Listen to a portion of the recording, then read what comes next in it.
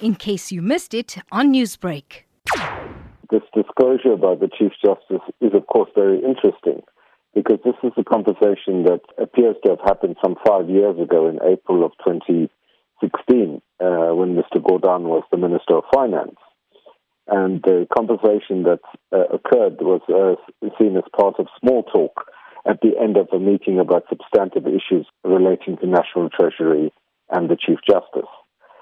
There's no indication, certainly insofar as Mr. Gordhan's response is concerned, that there was nothing beyond him asking about how Judge Pillay had fared in her interview then for the position on the Supreme Court of Appeal. So there doesn't appear to be any basis to suggest that Mr. Gordhan sought to influence the outcome of that process.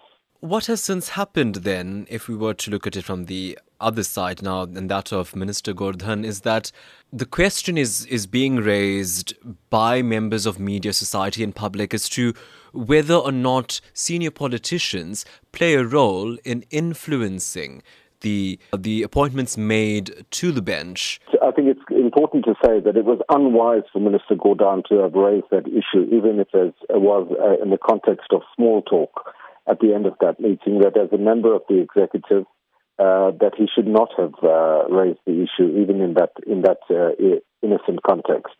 Because I think there needs to be a clear separation, and that there must be no perception of any attempt of influencing the processes of the JSC.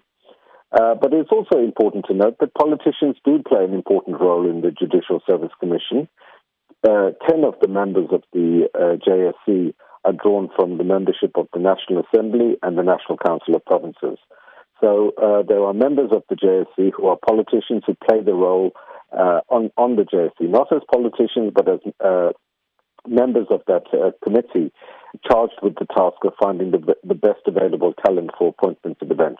And, following on from that then, Mr. Naidoo, what it's now done then is given the likes of the EFF to open up a corruption case against Pravin Gordhan.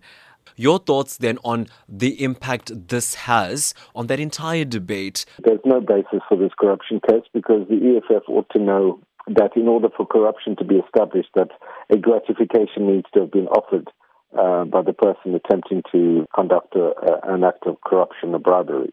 There's no evidence to suggest that Mr. Gordhan offered any such gratification to the Chief Justice. So quite clearly this case has no legs to stand, and it's simply another example of political opportunism by the EFF. Newsbreak, Lotus FM, powered by SABC News.